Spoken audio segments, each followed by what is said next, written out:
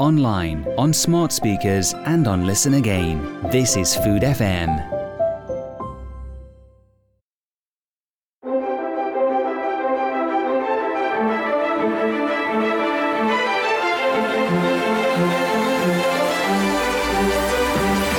The Drinking Hour with David Kermode in partnership with Club Onologique.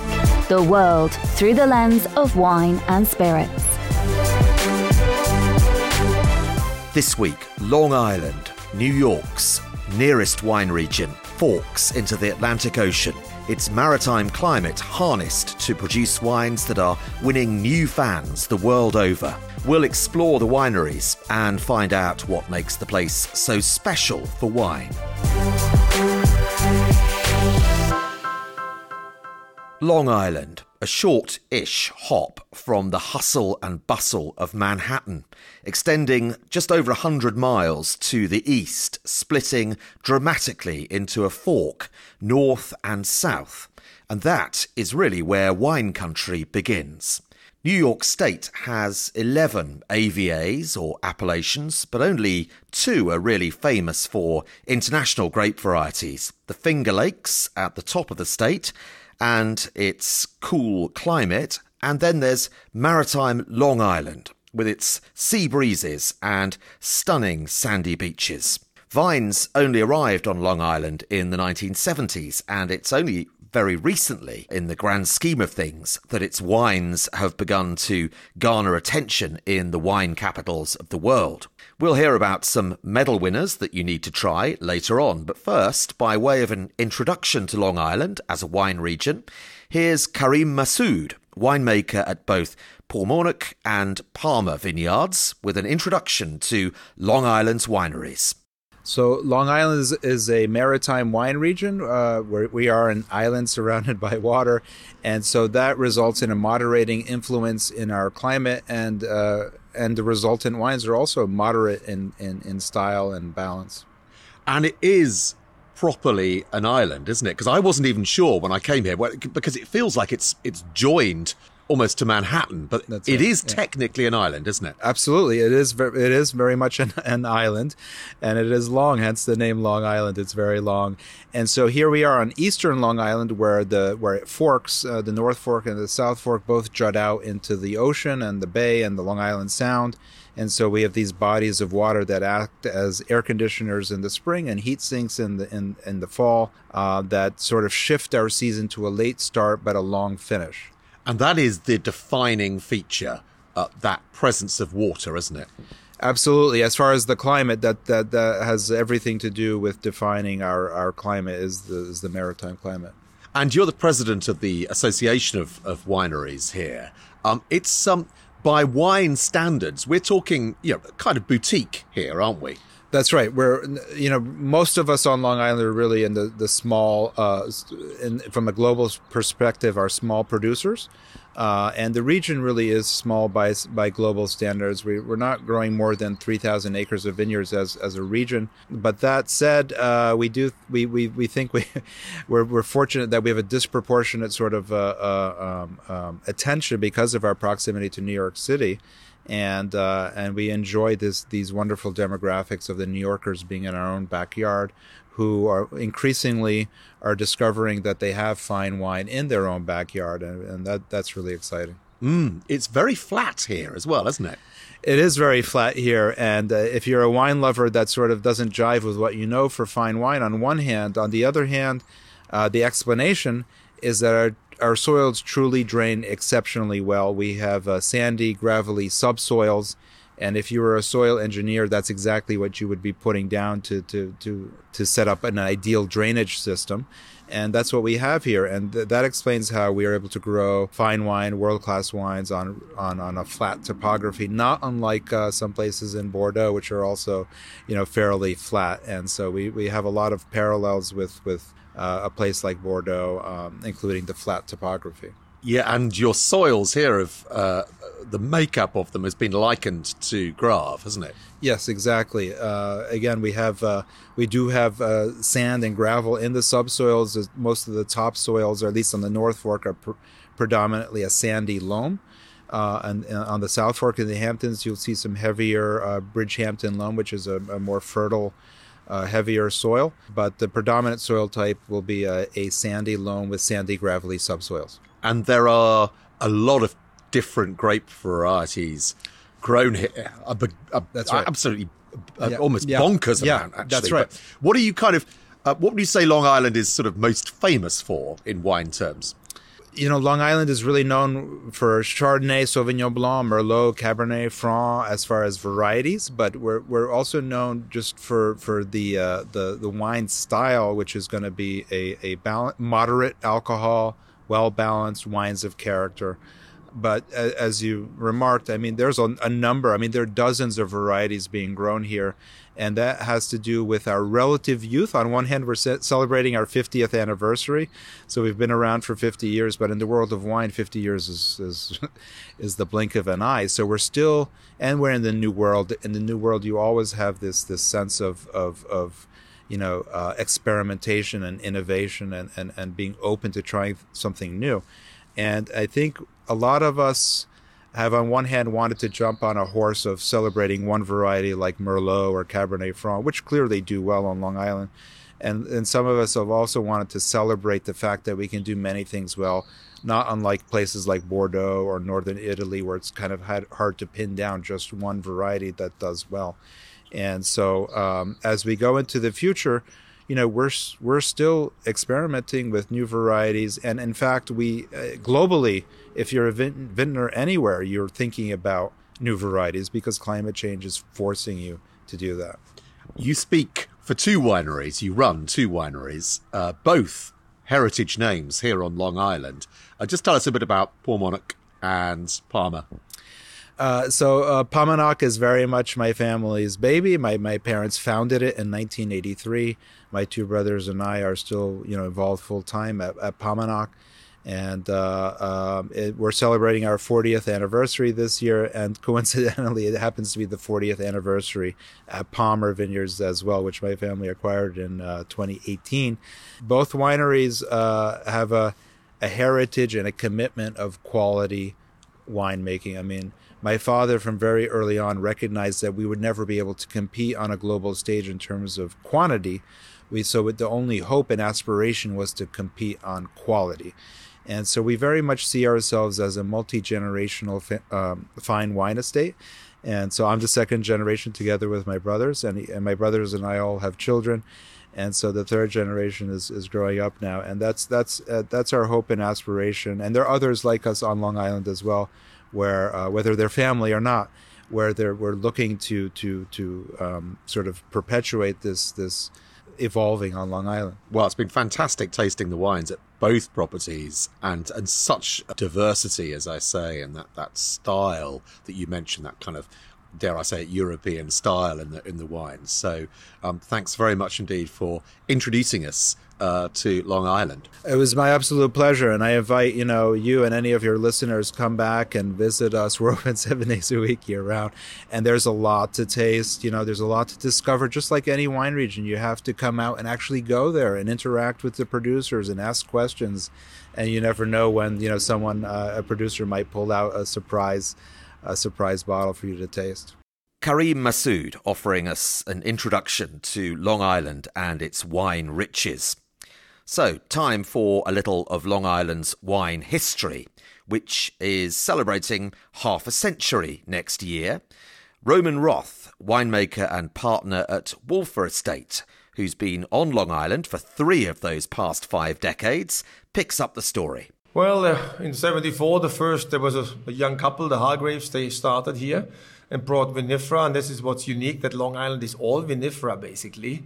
Versus hybrids and mixed in other, further Finger Lakes or other regions, upstate and other states. So that's made Long Island always a little bit special. Our climate is absolutely unique. That was the one great vision that they could see, that we are on the same latitude as Madrid and Naples. Great sun influence. We're surrounded by the Atlantic, so we have wonderful sea breeze, which protects our wines in winter. No winter damage, no spring frosts.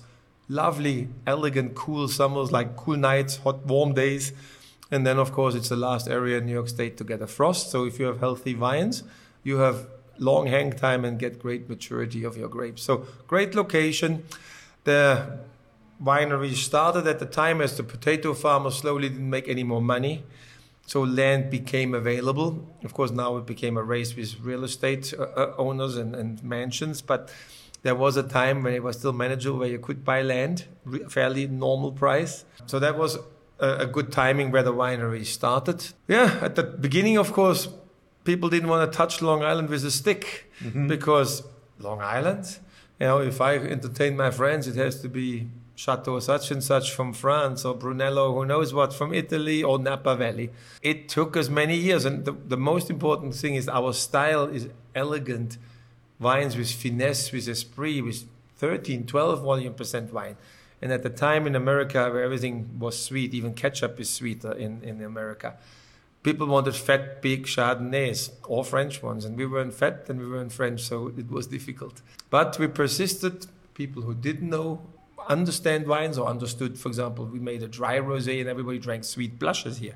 But the people who have been to Provence and drank a dry rosé, they said, wow, and I never tasted such a wine from America, from California, from anywhere. So the same with our Chardonnays, and then later the Sauvignon Blancs, and then the Cap Franc. So we slowly and steadily carved out this niche, and now things have changed.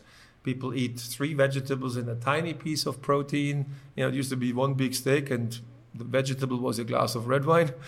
And now the food has changed, and these elegant, these balanced wines have found a home and are now very fashionable and hot. You mentioned rosé, and you are regarded by everyone here as a rosé pioneer. You've really kind of set the ground running with rosé. Just explain what you do and why you decided to do that.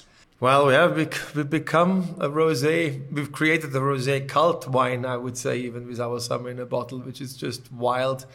It's the hottest thing. It's the second most sold rosé in America in the over $20 category, which is only, I think, Minuti is ahead of us. So that's quite an achievement for a Long Island winery. It came that we always took rosés serious. A lot of people treat their rosé like a garbage can, and rosé is for who knows what, make it sweet. And it was treated like an evil stepchild. Even when I grew up in wineries where I worked, and that's how it tasted. So if you take it serious, if you deliberately make a decision when to pick and not just on the side or bleed. A lot of people make rosé by bleeding, which makes great red wine, but it makes a flabby rosé. And who wants a flabby affair? I always joke. But it makes a flabby wine. We want the vibrant, fresh, elegant, the focused wine that says something. It's balanced and elegant. It's rosé. It should be fun by the pool or by the beach or wherever you are, tennis court. So we took it like this. Christian Wulfer, the founder, was certainly right into this. I think he also could smell that maybe rosé gets easier accepted, the prejudice. There was this terrible prejudice, and we all know how bad prejudice can be in racism and anything, and the same with wine. And rosé was the wine that could break that through that glass ceiling, and it has, basically. And so now lots of young people come to the winery. Either I'm getting older or our customers getting younger, or both. It's like policemen get younger as well. Exactly. Yeah. You, as you mentioned, born, raised in Germany. You've made wine very successfly in Australia. How the hell did you end up in Long Island 30-something years ago? It was fate, I guess. As I mentioned, we were on the way. My wife is Australian. We were on the way to Australia. There was a job offer in New York. I thought, well, let me check it out, because most Australian wine is sold in the UK or in New York at the time, or in America, I should say. And, well, and practice my English skills. And, of course, ex-German guy, Christian Wulfer, answers the phone. So I didn't practice any English. Then he told me that Manhattan is half an hour away, which in truth is 2.5 hours away.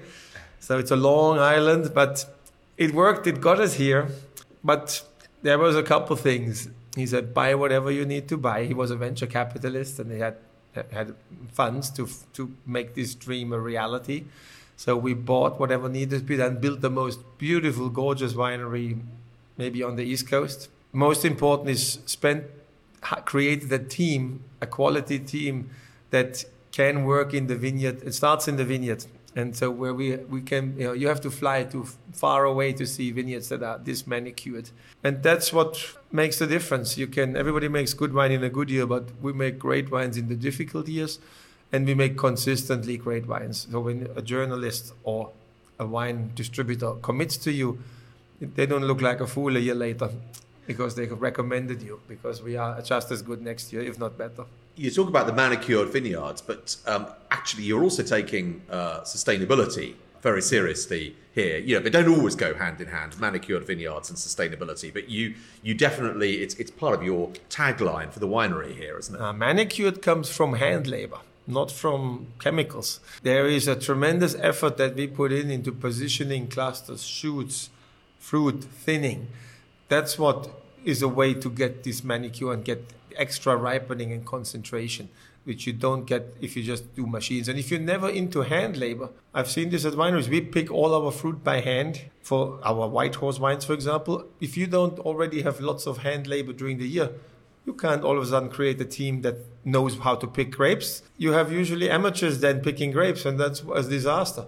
So it's a whole process. The whole year is always this one goal, to bring the best, ripest quality, healthiest fruit in year after year. And that starts with a team, starts with your commitments. Sustainability is a key, where you become more tolerant. For example, in the olden days, you saw a tiny area with red mites. The whole vineyard was sprayed with insecticides. Now we don't spray any more fungus insecticides the last couple of years, because we achieved a balance in the vineyard. So there's predatory mites, your red mites that you don't want, and it has worked. So even if there would be one tiny outbreak, it doesn't destroy the whole vineyard. So it's maturing, and I think getting confidence in your own vineyard, in your system, and in your practices. You produce a whole range of wines. I've been fortunate enough to taste a good number of them, but by no means the whole portfolio. If you were going to introduce someone to one of your wines that sort of spoke of Long Island and spoke of what you're about, then which would it be? Well, the nice thing is, I think you just tasted through. There is a house style or winemaker style.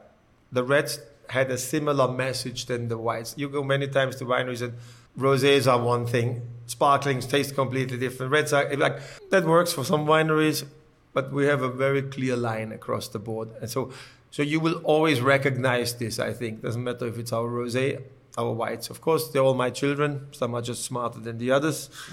It's hard to pick, but there are a couple of wines that are absolutely can stand up with the very best in the world that we make. Our Pearl Chardonnay is one of these wines, for example. Can age 30 years. Long Island Chardonnay can age 30 years and is still delicious. That's an achievement that not many wine regions can say. Our Merlots, year after year, we make grape Merlots. It's the highest. The Grapes of Wrath Merlot, for example, is the highest rated red wine on the whole East Coast. It's gotten over 90 points from Parker or from Wine Spectator, Wine Enthusiast, almost every year, or 2 or 3 in some years. So at least 18 or 19 of over 90-point wines just for that wine. So there is that, again, we're breaking still the prejudice and glass ceiling, but there are wines in blind tastings you would never guess that this is from Long Island. You would think it's one of the great wine regions that people think about. Roman Roth at Wolfer Estate. Well, as he said, the maritime climate of Long Island is very special when it comes to making wine. Miguel Martin is a Long Island veteran, and he's now general manager at McCall Wines. We are located in the North Fork, and where most of the wineries are located in the North Fork. So we have a maritime climate. We have the Peconic Bay influence and the Atlantic Ocean as well. Our vineyards is about 2.5 miles, 3 kilometers from the water. So definitely we have a unique maritime climate with the breeze, the saltiness, or soil. If you go deep about 3 feet, about 1 meter deep, or soil is pure sand like you can find at the beach. So the water really percolates pretty fast and quickly. So the vines had to sometimes go really deep to get the water sources. And the growing conditions with that maritime climate, there are a few parallels with the coastal side of Bordeaux, aren't there? That's correct. Yes.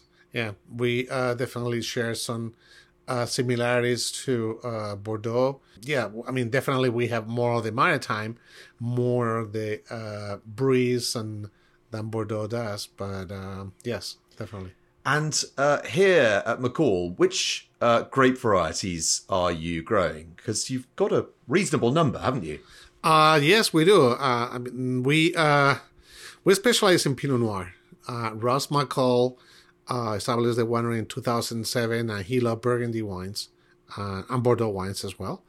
So we have one of the largest Pinot Noir vineyard in New York. We have all multiple clones planted, and some other clones ripe earlier, some of them ripe later. Some the grapes are tighter clusters, very small berries, so produce more intense. But I always said that we do the manicure and the pedicure of the vines. Being so close to the water, and we get a lot of humidity and saltiness, so we had to remove a lot of the clusters. We had to remove a lot of leaves, all done by hand. So Pinot Noir is definitely one of main wines. However, we have on the reds we have Merlot, Cabernet Sauvignon, Cabernet Franc, Syrah, and then on the whites we have Sauvignon Blanc and Chardonnay. And last year we planted some Albarino, which I'm very excited. Being a native of Spain, I think Albarino has a great potential here in Long Island. It certainly does, because you've got that maritime condition. You've got that. It's really windy here, actually, and it's quite salty, the air. And of course, if you go to the Rias Baixas, that's exactly what you get there, isn't it? Right. Well, I planted the first Albarino vineyard in Long Island when I was working for another winery. So I planted 15 years ago, thinking that that's precisely what you just said. You know, the Albarino is a grape that has a thick skin, so they can handle the humidity and the breeze. It's not a heavy set producer, but it produces beautiful wines. And so I was thinking, well, let's plant some Albarino. What happened? You know, and I'm very lucky to see that other wineries had joined the Albarino move and plant Albarino in Long Island, because I think it's a grape that has a lot of potential. And it's going well so far, the Albarino, is it? Well, we planted last year. And they're healthy. They're doing well. Yeah, I mean, they looks very healthy. You know, probably we won't be releasing any wines until 5 or 6 years from now. But really, really excited. And you were explaining to me earlier that the picking decisions are really fundamental here. And I tasted your Cabernet Franc, really delicious wine. And you're doing multiple passes, particularly with Cabernet Franc, but with other grape varieties as well. Just explain a bit more about that. Well, for McCall, it's about quality. It's never about quantity. So if we had to remove clusters to intensify the fruit character of the grapes, we'll do so. We are 100% estate grow. We don't buy grapes or juice or wine. So the idea is to produce the most delicious wines that we can possibly produce and make. I'm sure that you hear that many times, that the wines are made at the vineyard, and it's truly right. You know, we know that if we start out with some beautiful grapes, intensify the varietal character of the wines, our job it will be a lot easier, and the reward will be a delicious varietal wine. It doesn't matter if Pinot Noir or Merlot or Chardonnay or Sauvignon Blanc. So we are 100% behind of producing low yield and low quantities wines. The other thing you do here that's quite distinctive is bottle age for quite some time. Your current release wines, I've been tasting wines from the 2014 vintage. You're holding things back for quite a while. Why are you doing? Well, pretty much like a good Bordeaux or a good Burgundy. We feel like we have put so much time and effort growing the best grapes, getting the best barrels, using the best techniques and the winemaking. So we don't want to rush and make an early decision to release the wines when they are not at the peak of the optimal level to be enjoyed. And we feel like our wines So the red wines, they can age 5 or 6 years, and then we release the wines. And there are wines that it can easily age for another 10 years. They have a bright acidity. The oak is there, but it's not really intense. We're looking for more of the complexity of the oak of the wines. We feel like the wines, when we bottle, they could be a little bit jumpy. So we'd rather have the wines settle and rest in the bottle when they are ready, and release the wines when they are optimum level. Miguel Martin at McCall Wines on the climate of Long Island. So what are the signature grapes? Well, some would say the Long Island wine regions are defined by the Bordeaux varieties, but the truth is that there's a dazzling array of different varieties grown very successfully. Christopher Tracy is the winemaker at Channing Daughters.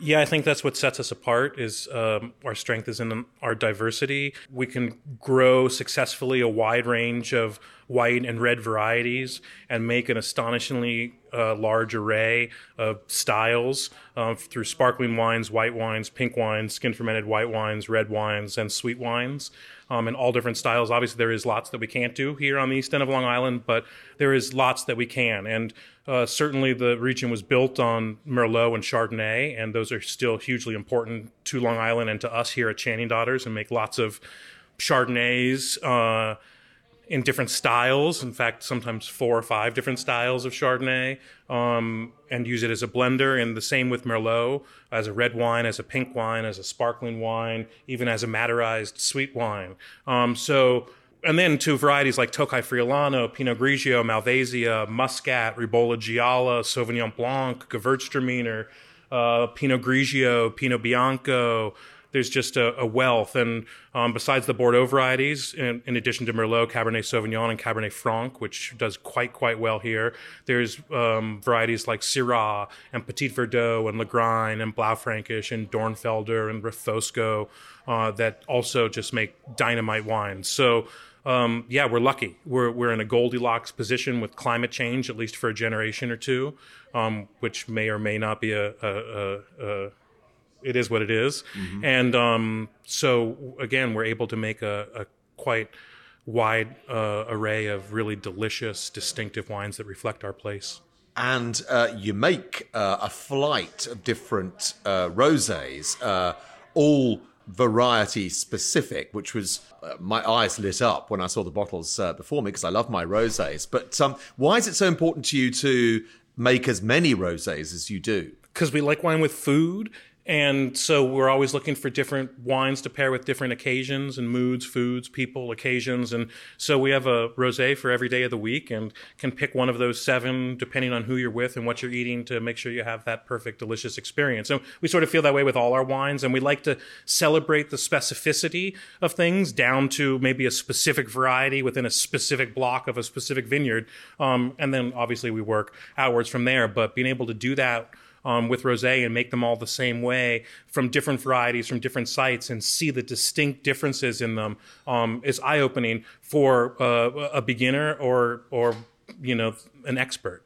You love rosé, don't you? We love rosé. It's delicious. I mean, the wines can be taken seriously or can be played with in a frivolous manner too, especially if you make them at a high quality. Then everybody can enjoy them, from throwing them back to sitting and pondering them. So yeah, rosé is should be more celebrated. At its worst, and not here, I should say, rosé is kind of a byproduct. It's often blended, and it's blended sometimes to smooth out some sort of irregularities and so forth.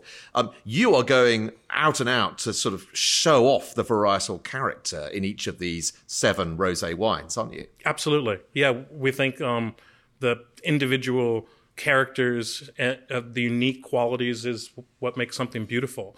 So yeah, we like to celebrate the differences, and we don't want to homogenize or try and put something in a box, and we don't do that with our wines anyways. I mean, we'll look for consistency of style, but we'll let the vintage speak through, and we're not going to try and push a wine one way or the other to make it work. We want it to, plus that's a lot of work. Yeah, thanks. I'm struck by the number of varieties you have here that, to someone who comes into your tasting room, would be unfamiliar. You do a bit of experimental stuff like skin contact. I mean, it's experimental might be underselling it slightly, but do you find that when people come into the tasting room, they're in any way intimidated by these varieties they don't know and these methods they don't know, or are they actually embracing of it? No, I think they're more embracing of it.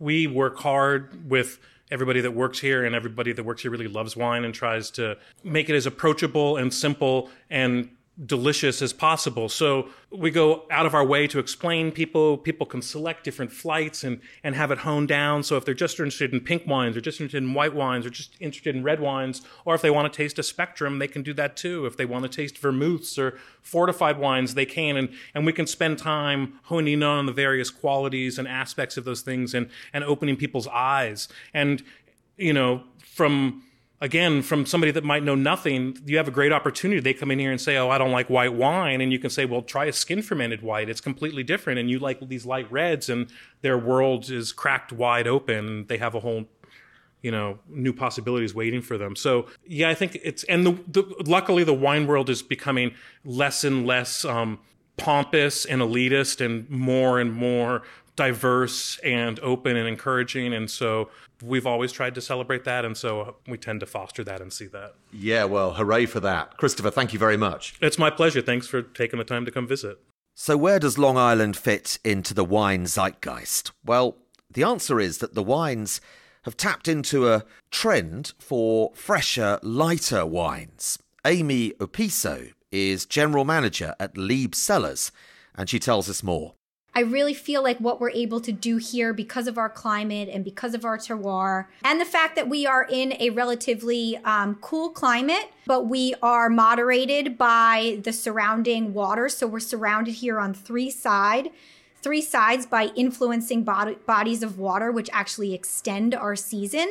So what that does for us is it allows us to have a longer extended growing season, which builds flavor over time, but keeps the grapes sort of low alcohol, and then we're able to make wines that are, like we had just said, a little bit more European and subtle and elegant and food friendly in nature, but while having like really expressive flavor. So it's almost like we are able to achieve that sort of perfect balance of being low alcohol, bright and fresh, but also getting a lot of flavor out of our wine. So I think, we're very lucky that our region sort of gives us that. That's what Mother Nature gives us here. And you've been doing this commercial role for a decade. Yes. Have you seen people kind of waking up to this style from New York? Yes, definitely. I mean, I think I lived in New York City in the 2000s. There was even for sure, like I was a foodie there. I worked in wine, and there was this, and even, going out to dinner there and being able to, have expense accounts. We were buying big, bold, opulent wines. And I think that is not cool anymore. When you go to New York now, I think the restaurants and the sommeliers have come around to the idea that those wines necessarily aren't the best complement to their foods. And consumers are sort of coming around to that as well. I mean, I've seen for sure a big shift in reactions that we get, especially from New York City consumers, when guests come to our tasting room. I think years ago, 10 years ago, they would try a Cabernet Franc, for example, and say like, oh, this doesn't taste like Cab, because it wasn't a big, like bold, jammy, California wine. And now the reaction is simply like, oh, this is like a delicious wine. And so I think we're well positioned in the fact that consumers are really starting to enjoy and appreciate lighter style wines. And restaurants in New York City are as well. I think, like I said, the New York restaurant scene wasn't entirely friendly to New York wines a decade ago, but that is for sure now slowly changing. You are seeing that change, are you? Yes, for sure. When I lived in New York City in the 2000s, I think in the 7 years that I was there, I remember going to, because I'm from the North Fork, so it was, exciting for me to be able to see a New York wine on a restaurant list. And in all the times that I ate out there, I think there was one wine. It was a Pellegrini Chardonnay that was on a list at a restaurant in Midtown called Eatery. And I jumped up out of my chair when I saw that, because it was so rare for that to happen. And now that is changing, definitely. As the wines are getting better, the restaurants are, there's more of that farm to table movement going on. And, that's mostly happening with food, but it's also happening with craft beverage as well. So it's not maybe happening as fast as us wine producers in New York would all like it to, but it's a much friendlier selling climate in New York City now than it was a decade ago, for sure. And you're never going to be kind of conquering the world from New York State, let alone Long Island, because in the grand scheme of things, it's still pretty tiny here. Right. I mean, if you think about it, New York City is the most competitive wine market, one of the most competitive wine markets in the world. So, I mean, do we expect our wines to be at every restaurant in New York City? No, because every major, notable wine region in the world is trying to sell wine to these, let's say, 40 spots on a list. And we're one producer out of thousands and thousands and thousands. But also, like you said, we're not capable we don't make enough volume here for that type of market presence as well. So we only presently have about 3,000 acres under vine, which, relative to most of the major wine regions in the world is tiny, tiny, tiny. So we're lucky in the fact that we do have a very strong built-in tourism base because of our proximity to New York City. So the majority of the wine that we do sell on Long Island is sold direct to consumer. But there are producers like us that see the value in wholesale and having partnerships and building credibility through restaurant partnerships. So we do reserve some of our wine for wholesale for that reason. Long Island also presents optimal conditions for growing the champagne grapes, particularly Chardonnay and Pinot Noir. So much so that it has a very successful winery dedicated only to making sparkling wines. It's called Sparkling Point. Gilles Martin is the winemaker there, and he explained to me what defines those wines. So I would say that although we're not in that situation of Champagne or some places in England, we don't have those chalky soil. We do have very nice loamy soil, sandy loamy soil that help grow the grapes. The vines are growing very nicely into those conditions. The difference that I would note or I would point out for the sparkling is that I'm trying to have the perfect ripening of the fruit in terms of flavors into the grapes. So the aromatics of the grapes is going to give us those very specific sparkling.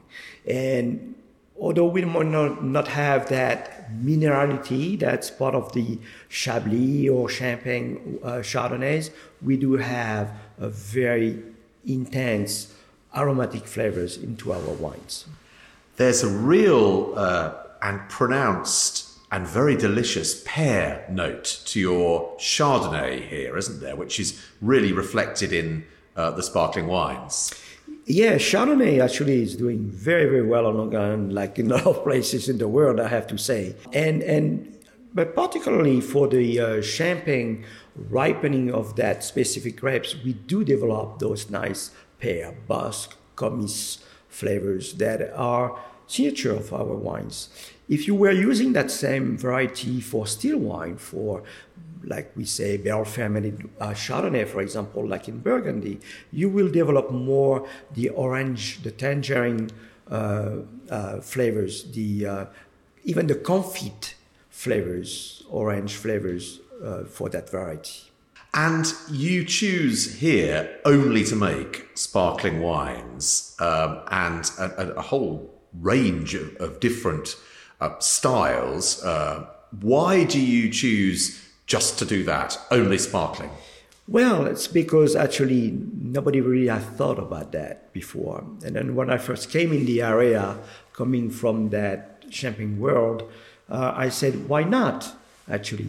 And it happened to be at the right time. Sparkling champagne consumption in the world has been increasing a lot the last 15 years, and we kind of ride that wave of development into this world. So being also knowledgeable about those wines, being able to make a wide range, we have more than 14 wines available, different sparkling wines. That was, for me, as a winemaker, a way to create new wines, new sparkling wines that were not available in the area. So we have, for example, a straight Chardonnay, we have a blend of Pinot Noir, Blanc de Noir, we have a Brut, which is a classic wine. We have also the exceptional Brut Seduction, which is an 8 years aged wine on tirage, which develop a full amount of brioche and toastiness into this wine. So it is a way to bring to this place, the new world, a range of wine that were not existing before. And you're French by birth and raised there too. You're steeped in champagne experience, Deutz, Roederer. You've made sparkling wines elsewhere in the world too. What kind of attracts you here now then? Well, first of all, it was love. Right. My wife, met my wife, and we decided to actually settle here on Long Island. Although she's a French citizen as well, she's also working in the States, in New Jersey to be exact. And then in order to, start a family and grow a family, we decided to settle on Long Island, which is a beautiful area with very fantastic landscaping, and the weather is not bad at all either. And so that's how I settled in New York, which I never thought I will. But it's a new area. It gives you the opportunity to do new creations in terms of wines. It's all a challenge to address and to conduct, and I think it's a success today. Yeah, and you're getting some serious recognition for the wines that you're producing here. These are no novelty. These are really serious wines that you're producing here. I don't want that to sound patronizing at all. I mean, I'm just very, very surprised and excited by what you're creating here. You're actually a bit of a pioneer, really. Absolutely. I think that's the great thing for us French people who, when we are working in the homeland, we're kind of, completely into a carcan, or whatever you want to call it, in terms of regulations, and we can't really develop whatever creative side of us we have. We have to follow the appellation rules and do so, although we're doing well over there too. Once those winemakers like me, enologists like me, enologue, go overseas, we feel completely freedom. And here we are, wanted to develop something new. And the creativity is part of the success of a business. And I think that's what we see a lot of us around the world, success or being successful, thinking that we can do other things that we could do in the homeland. The thing is, we have an education, we have a philosophy that help us to succeed, and that's the most important part. We mentioned the Chardonnay. We should give the Pinot Noir and the Pinot Meunier a mention too. So just talk about you talked about the character of the Chardonnay grown here in Long Island. Just mention the Pinot Noir and the Meunier too. So Pinot Noir, Pinot Meunier, two varieties very close and so different. Pinot Meunier with a lot of elegance, a lot of cherry characters, very bringing a lot of finesse and elegance to the blend. The Pinot Meunier, a little more bold, a little more like red currant, and some years so fantastic in terms of intensity into its flavors. The combination of those varieties brings fantastic blends. And champagne, sparkling wines, it's always been about blends. A year you're going to get better result with the Chardonnay, a year you're going to get better result with the Pinot. We take advantage of that and make the blends depending on that vintage. And that's the very beautiful part of our work. It's like a painter with his colors. We got to recreate or even so invent our colors and put them on the canvas and then draw whatever we have to draw to paint the beautiful picture of what a wine becomes. If you were going to showcase one of your wines to someone who'd never had a sparkling wine from New York, from Long Island before, which of your wines, it can be any budget, that's not a consideration, which wine would you show to someone to show what is this area is capable of creating? So 2 wines. Okay. The first one will be what we call the Brut, which is like a Brut classic, something that you're going to appreciate from a lot of wineries in Champagne. It is a perfect blend of those 3 varieties, Pinot Noir, Pinot Meunier, and Chardonnay, and delivers a fantastic panel of aromas and as well, or aroma, as well as a nice length and a beautiful effervescence. And the second one is what we call the Brut Seduction, because here, like the name says it, we want to seduce you. It's a wine that's been aged 8 years on the yeast, which brings a lot of buttery and brioche and toastiness to the wine, and also those fantastic aromatics from the 3 varieties is kind of combined into a complexity and a very great dimension in terms of flavors into the wines. And it's a wine that has been winning tons of competition because of its specific flavors. And having just tasted the 2012 Seduction, I think that's a very good recommendation because it's absolutely delicious. Gilles, thank you very much indeed. It was my pleasure. Thank you very much for having me. Gilles Martin at Sparkling Point Winery. Well, as you might imagine, with its proximity to New York City, wine tourism is big business for Long Island. Amanda Rivera is the creative director at the RGNY Winery. I think being somebody who is born and raised on Long Island, you're very aware of the fact that there's a wine region here. But people who are looking to go out to Long Island from New York City or further out on the island really are looking for things to do that are different from, like, they're surrounded by all these buildings and all of these things. And they want to come out here and enjoy, like, the fresh air and be surrounded by the vines and the farms and the nature and stuff like that. And we really offer that here. And it's like a really, really beautiful spot. So we're constantly trying to figure out, like, how to be the place that when people go out from New York City here, how can we attract them to our vineyard and what can we offer them? Okay, well, what do you offer them then? Tell us. Yeah, so we like to focus on experiences. So our tasting room is more than just that. We're an experience space. We do things like private and guided wine tastings. We do wine blending sessions. Our blending experience is something where we offer people the opportunity to learn how to be a winemaker for a day. So essentially they'll try 4 different varietals of red grape, and they'll basically take that, come up with some percentages, make their own wine, and take home a bottle of their favorite blend afterwards.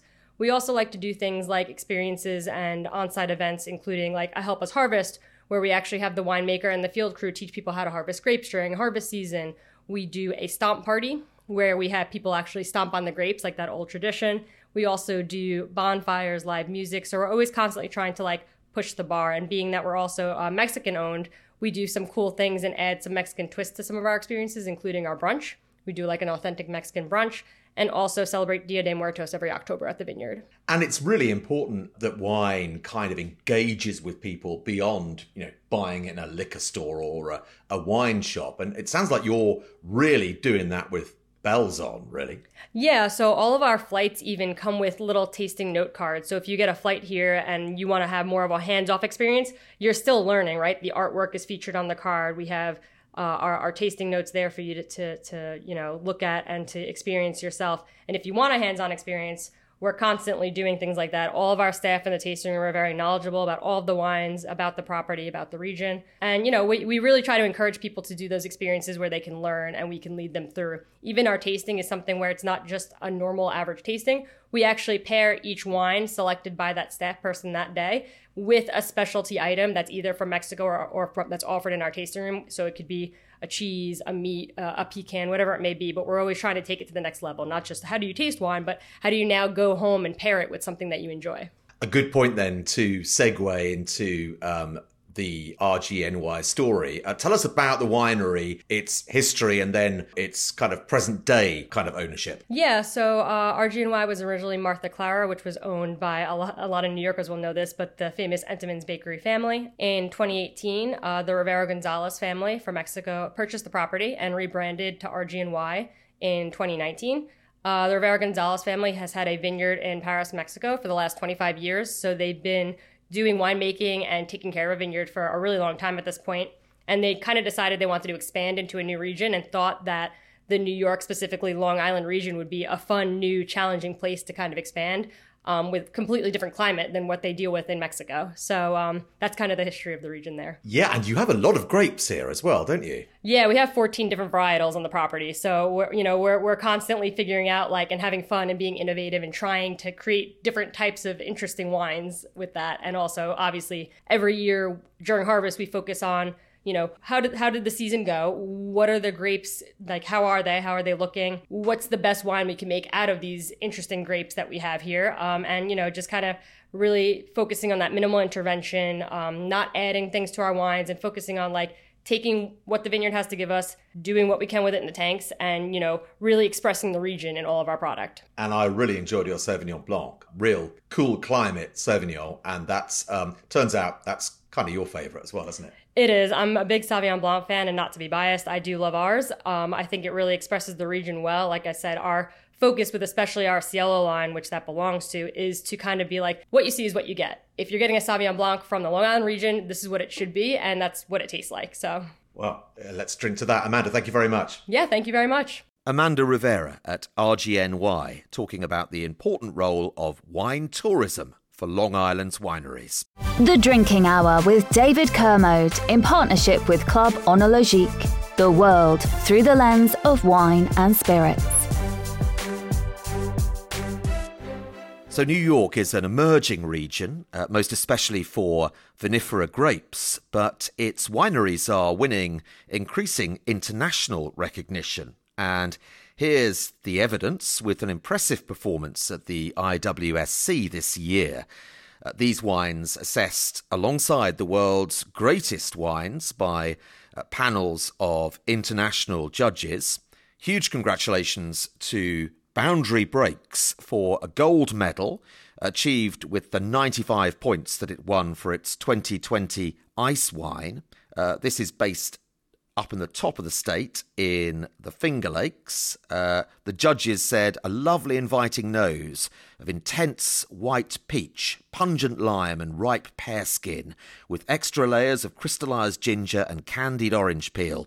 The palate is intense with some mineral notes and a fleshy feel, sweetly balanced and perfectly held up by lifted acidity. Well done to Boundary Breaks for that gold medal. Here are some other really strong contenders, as judged by our panel, overseen by Alistair Cooper, MW, including me, Dan Belmont of Good Wine, Good People, Philip Reinstaller, head sommelier at Trivet, and Marian Rodriguez of Berry Brothers. Congratulations to Hosmer Winery for a strong silver medal, 92 points, for its limited release Cabernet Franc 2020. The judging panel said this: vibrant, displaying great typicity and expression of fruit. The nose is bursting with aromas of juicy black cherry, leading to a streak of minerality and a pleasing flavour of bell pepper. Wolfer Estate, you heard its co-owner and winemaker Roman Roth earlier, won a strong silver as well, also 92 points, for its Wolfer Estate Kaya Cabernet Franc 2019.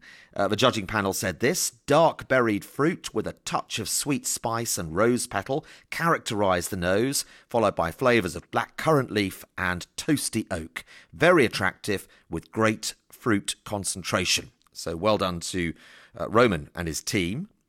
Lieb Cellars, you heard there as well. We talked to Amy. They won a silver medal for their Cabernet Franc with 90 points. Our tasting note says this: a bright, lovely example with pretty hedgerow perfume and notes of red plum and cherry. Delicate smoked meat, tones and pepper spice add complexity to the palate. Sublime, we said. Another silver medal winner for another grape that really shines up in the Finger Lakes with its cool climate. It is, of course, Riesling. Red Newt Cellars won a silver medal for the Knoll Riesling 2017. Our tasting note says this: concentrated and harmonious, brimming with floral notes of honeysuckle and citrus blossom with flinty mineral undertones. Ripe orchard fruit and lime citrus reveal themselves on the palate. There's impressive fruit purity, we said. And finally, for this particular selection of wines, well done to McCall Wines. We heard its GM Miguel earlier on talking about the climate. Its Reserve Pinot Noir 2014 won a bronze medal. The tasting note says this: harmonious and well-balanced with an attractive brooding berry character and hints of spice and charcuterie. A delicious wine. Well done to McCall. That's it for this Long Island special. Do go back and have a listen if you haven't yet to our Finger Lakes special from last year. It's on the back episodes on the Food FM website and also on your player for podcasts. Do look out for those New York medal winners at the IWSC.net. My thanks to my lovely hosts on Long Island, and thank you to you for listening. You can find my wine column at clubonologique.com. You can follow us on Instagram and Twitter. I'm Mr. Venusaurus on Instagram and Twitter. For now, though, it's goodbye. The Drinking Hour with David Kermode in partnership with Club Onologique. The world through the lens of wine and spirits.